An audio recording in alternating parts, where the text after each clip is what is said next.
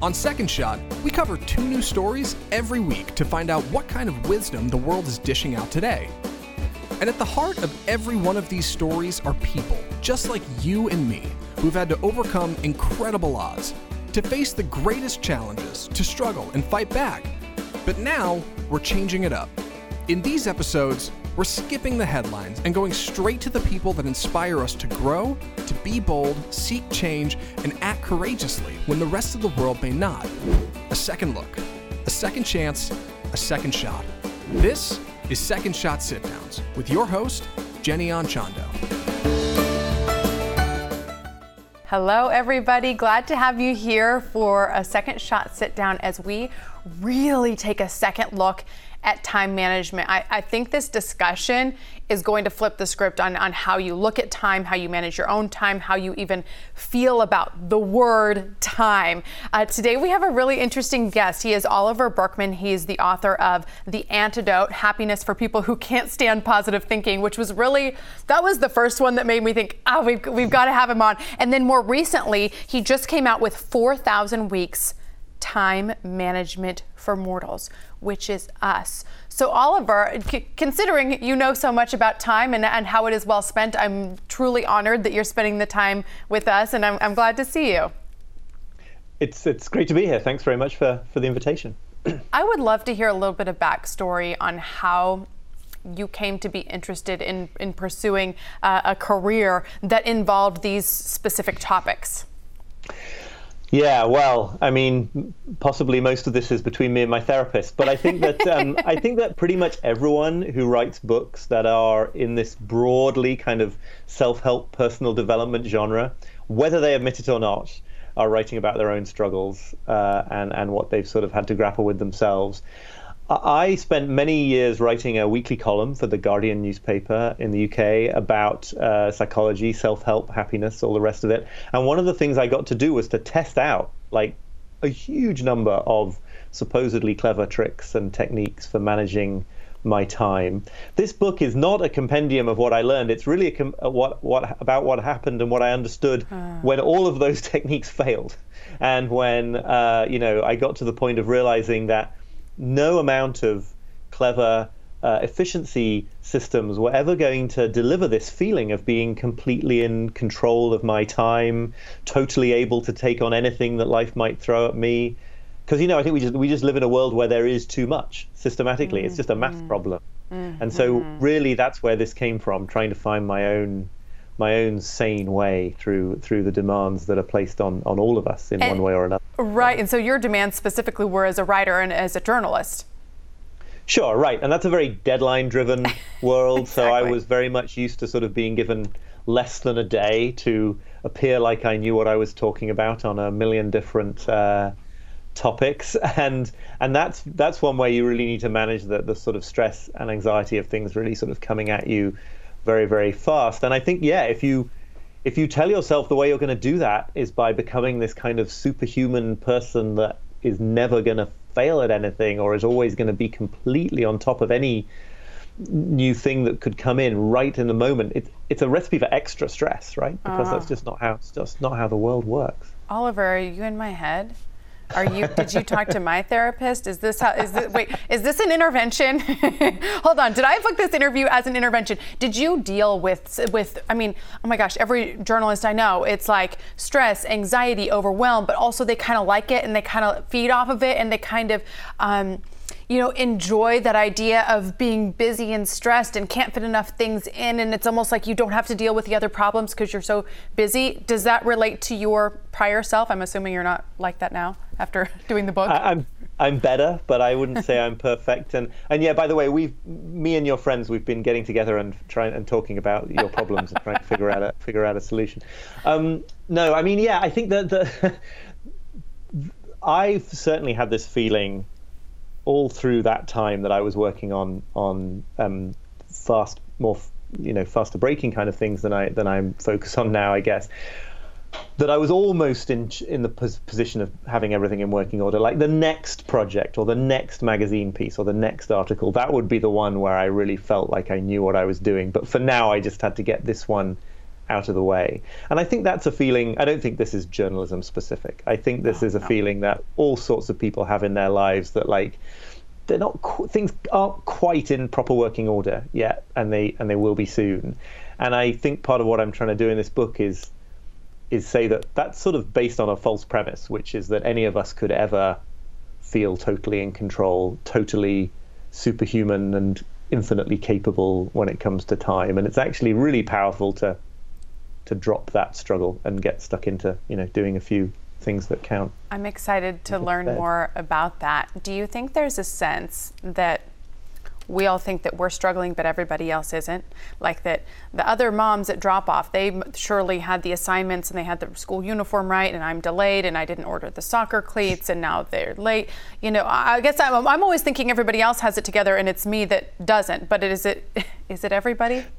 Right. I think it is everybody, even though some of them may not realize it. I think that there's this famous saying, don't compare your insides to other people's outsides.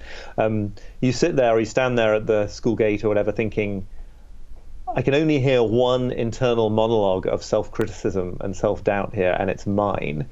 And then it's very easy to assume that that's because nobody else has one. But no, it's because you're only inside your own head.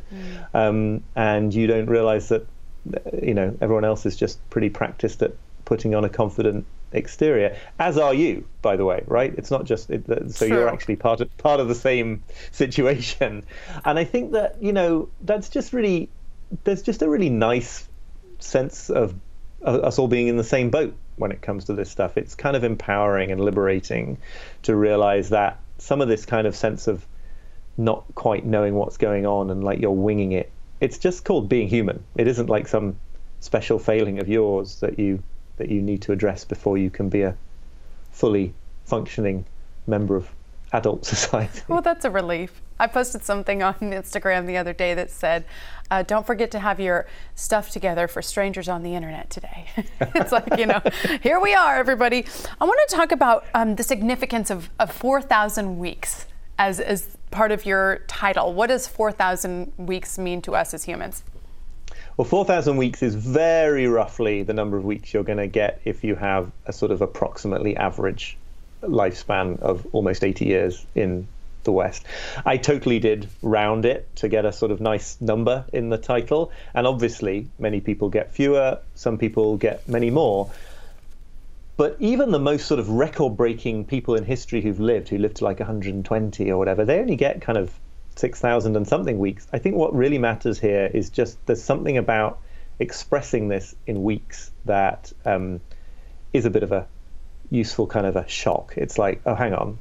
If I was thinking of my life in weeks, surely that ought to be like hundreds of thousands or something, because a week is so short. And it isn't. We are finite and there isn't much time. Now, I don't think that is a reason to sort of go through life in a panic. I think, as we can discuss if you like, it's sort of a cause for relief in a strange way.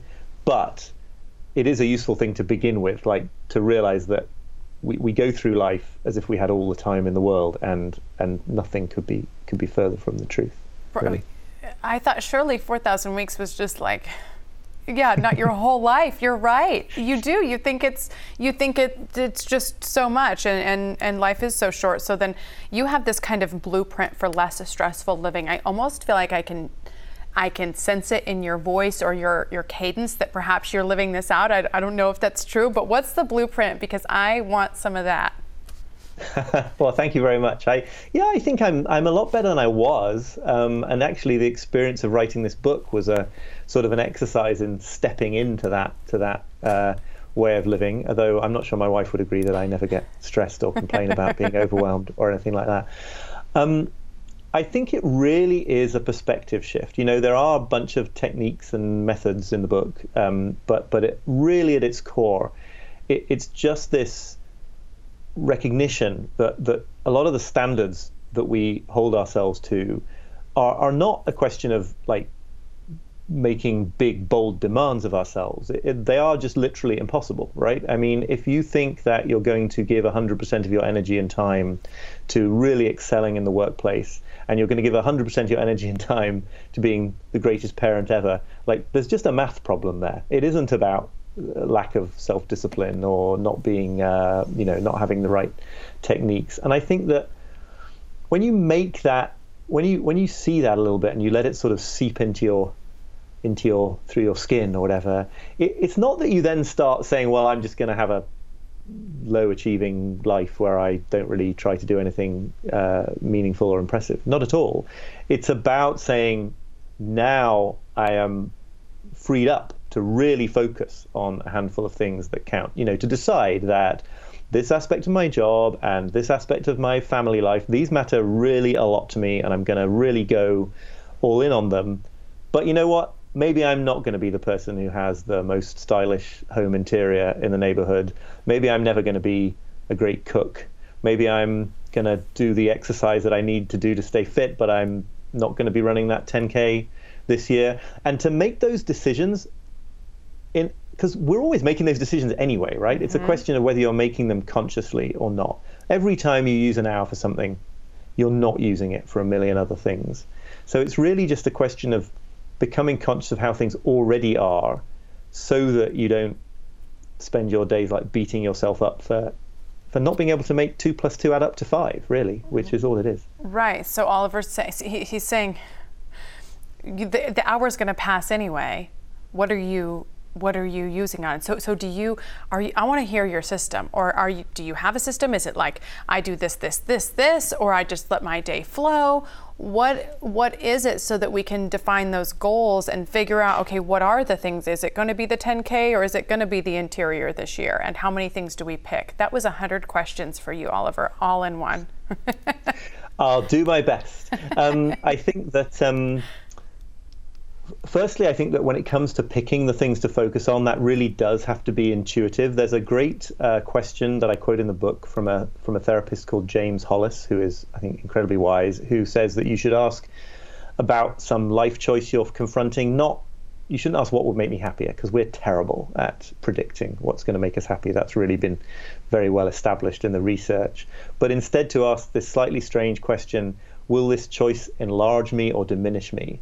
And it sounds really odd at first, but if you sort of think about that for a while, there are often choices that we make in life where they're not going to necessarily be comfortable right off the bat, but you know that they're what you need to grow as a person. And then there are other choices, often involving, hedonism or social media or all sorts of things, where they are going to be totally enjoyable the moment you do them, but you also kind of know that they're the opposite of growth. So I think that's a really useful question.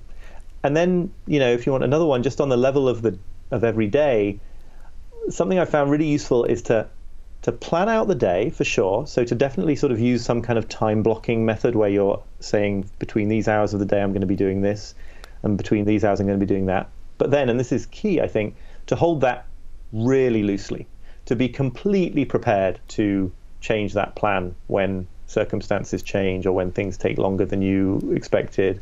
Not to take it as a failure if the day doesn't unfold according to the little thing you did in your fancy notebook with your fancy pens. Maybe I'm giving too much information about my own. You're giving me way too much credit to think that I would have the fancy pen.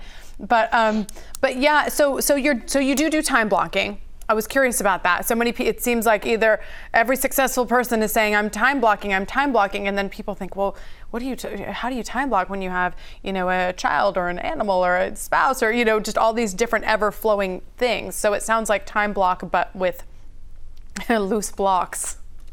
No, absolutely. And it's, we have a 4-year-old who hopefully isn't going to burst in through the door behind me. I would love that, actually.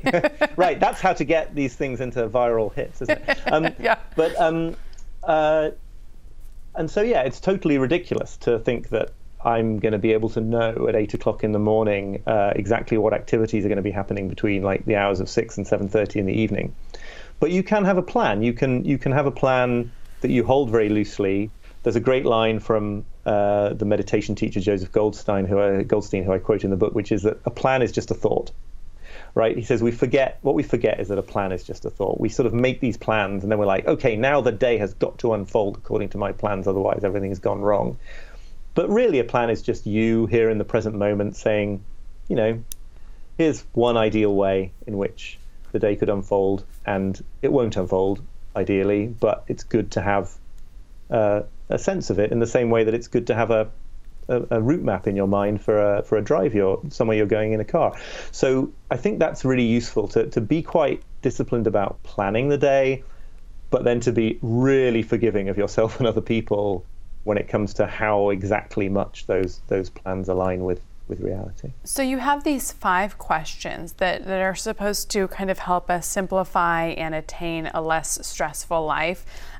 One of them being, and this one really struck me, and so you guys just listen to this, hear me out on the question, then we'll discuss it. Are you holding yourself to and judging yourself by standards of productivity or performance that are impossible to meet? So this is a struggle because people who they want to be high achievers and they want to accomplish a lot. And I think there's a sense that, well, in order to do that, you have to hold yourself to the highest standard. We were taught, shoot for the stars, or he'll hit the moon, or vice versa. How do you still become a high achiever, but also not hold yourself to impossible standards? Well, I think it's a really good question, and your question. I'm not saying. Yours is good too, Oliver. That's why I brought it up. I think it's a really important distinction, and I think it's a distinction. I'm always trying to bring the focus to that. Really trying to accomplish the most impressive things that you can accomplish, the most meaningful things you can accomplish. This is great. This is fantastic. This is what a meaningful life is made of. But there is a total difference between that and the impossible. And usually the impossible that we're holding ourselves to is not about, well, I want to build a new generation of space-going rocket or something, right? It's usually something like, I'm going to be completely on top of my emails, and I'm also going to be the most I'm going to be the parent at school who is most on top of absolutely everything, and I'm going to be these kind of things that are they're just about processing an infinite number of tasks. And it is infinite, right? If you get really good at processing your email, you just get more email. I've experienced this myself directly. So it's literally limitless. And that kind of, telling yourself that you've got to get to the end of an endless thing is pretty obviously not going to happen. And I actually think it's when you can let go of those things. I've certainly found it in my own experience. It's when you can let go of those kinds of ideas of perfect efficiency and being totally together on everything. That's when you're freed up with time and energy and attention to really get started on some things you care about. So it's not like you need to aim for the impossible in order to do something pretty impressive and good. It's that when you give up the impossible, you're kind of liberated to do the best things that you're sort of on the planet to do, I think.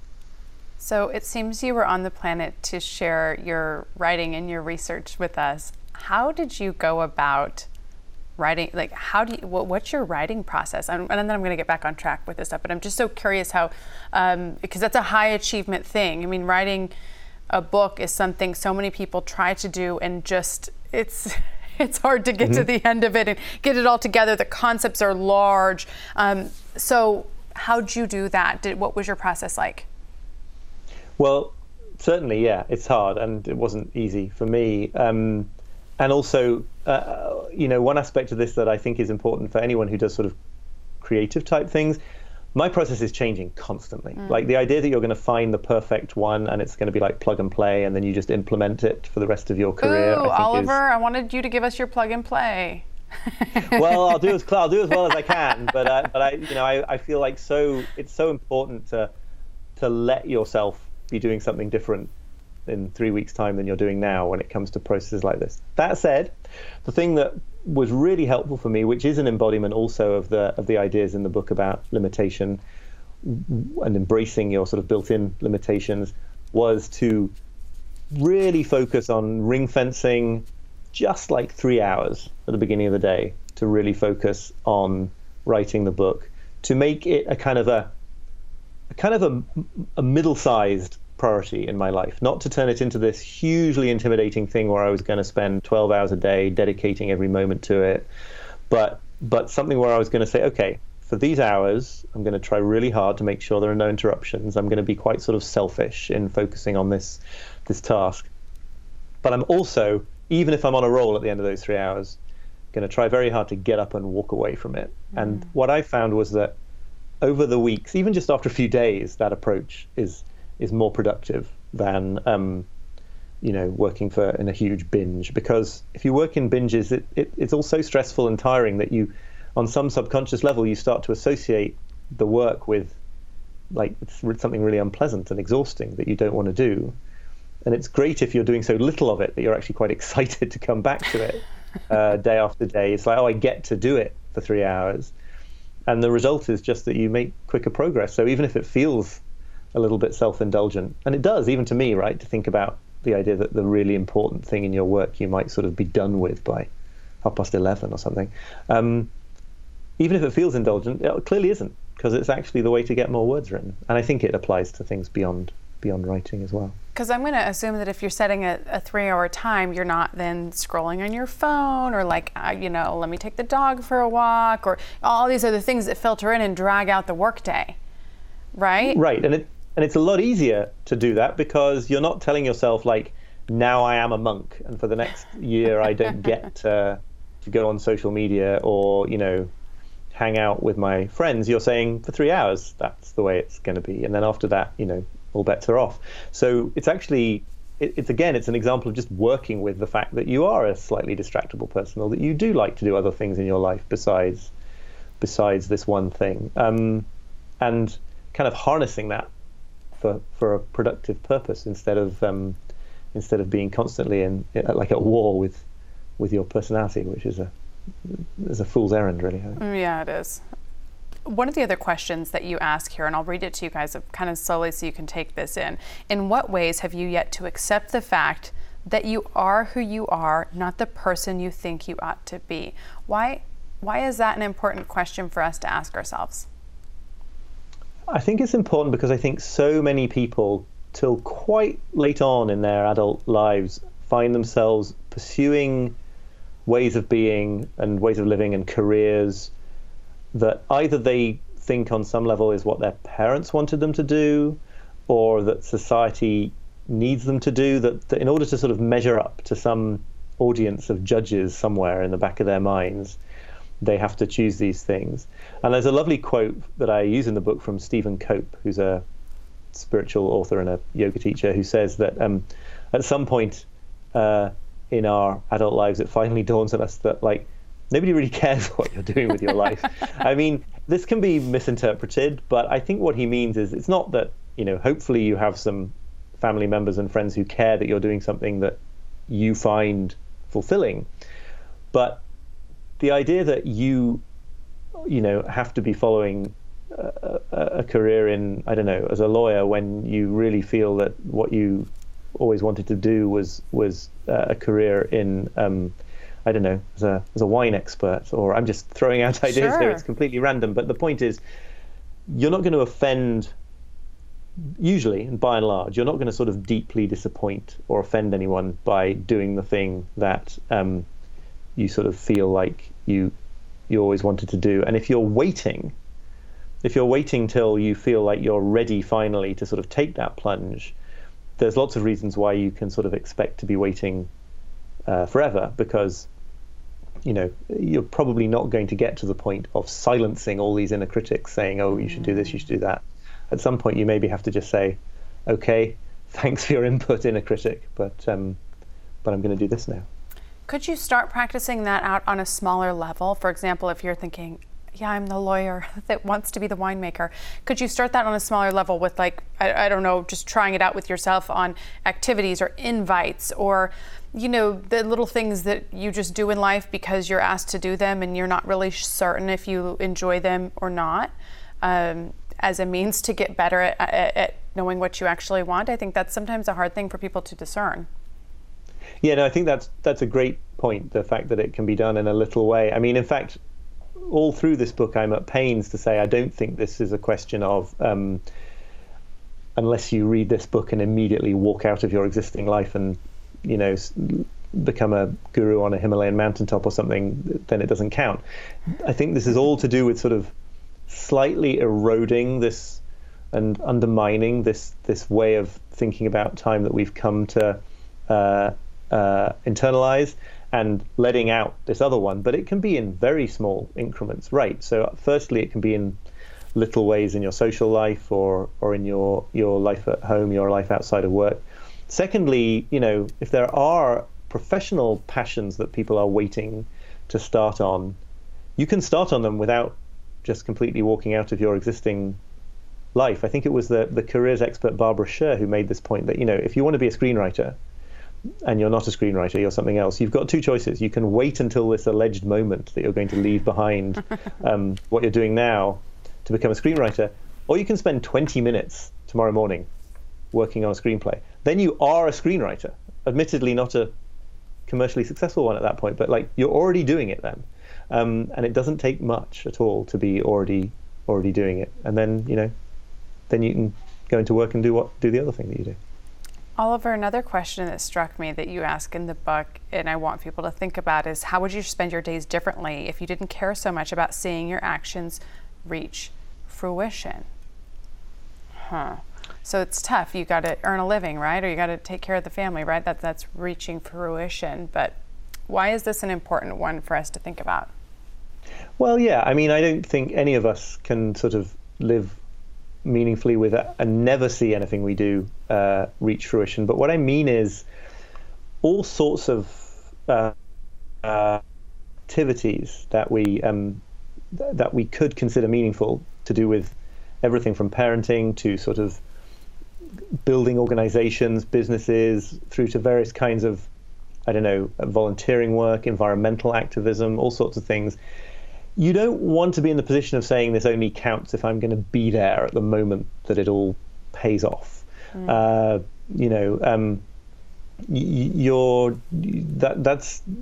want to sort of limit yourself in that way. You want to feel that maybe this creative work I'm doing won't be fully appreciated for centuries. Who knows? Maybe the organization that I'm helping to support here to transform my community, maybe that transformation is not going to be really evident for a very, very, very long time.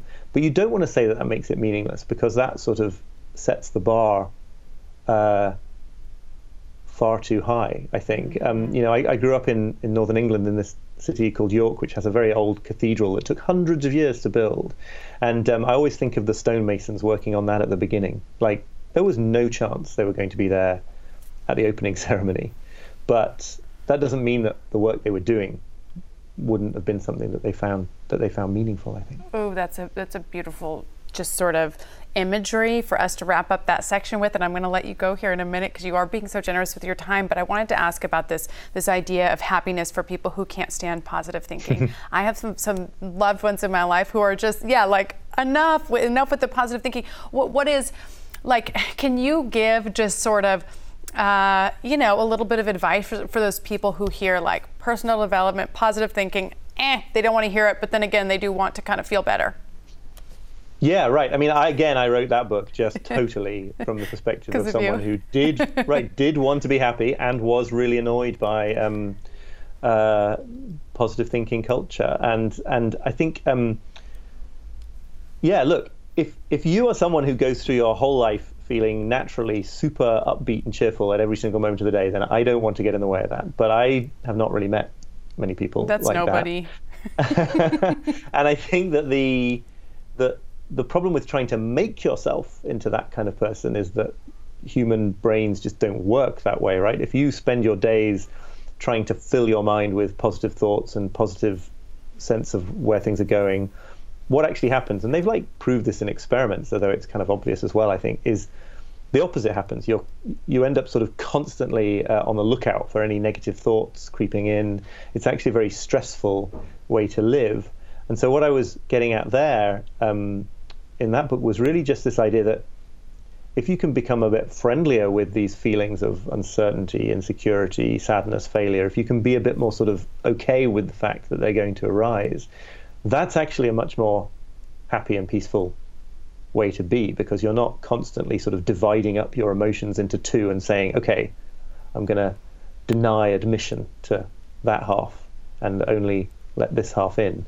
It's a much more sort of peaceful way to live, and in the long run, I think it's actually a happier way to live. Oh, okay. We're going to have you back to talk about that topic because I just have so many more questions.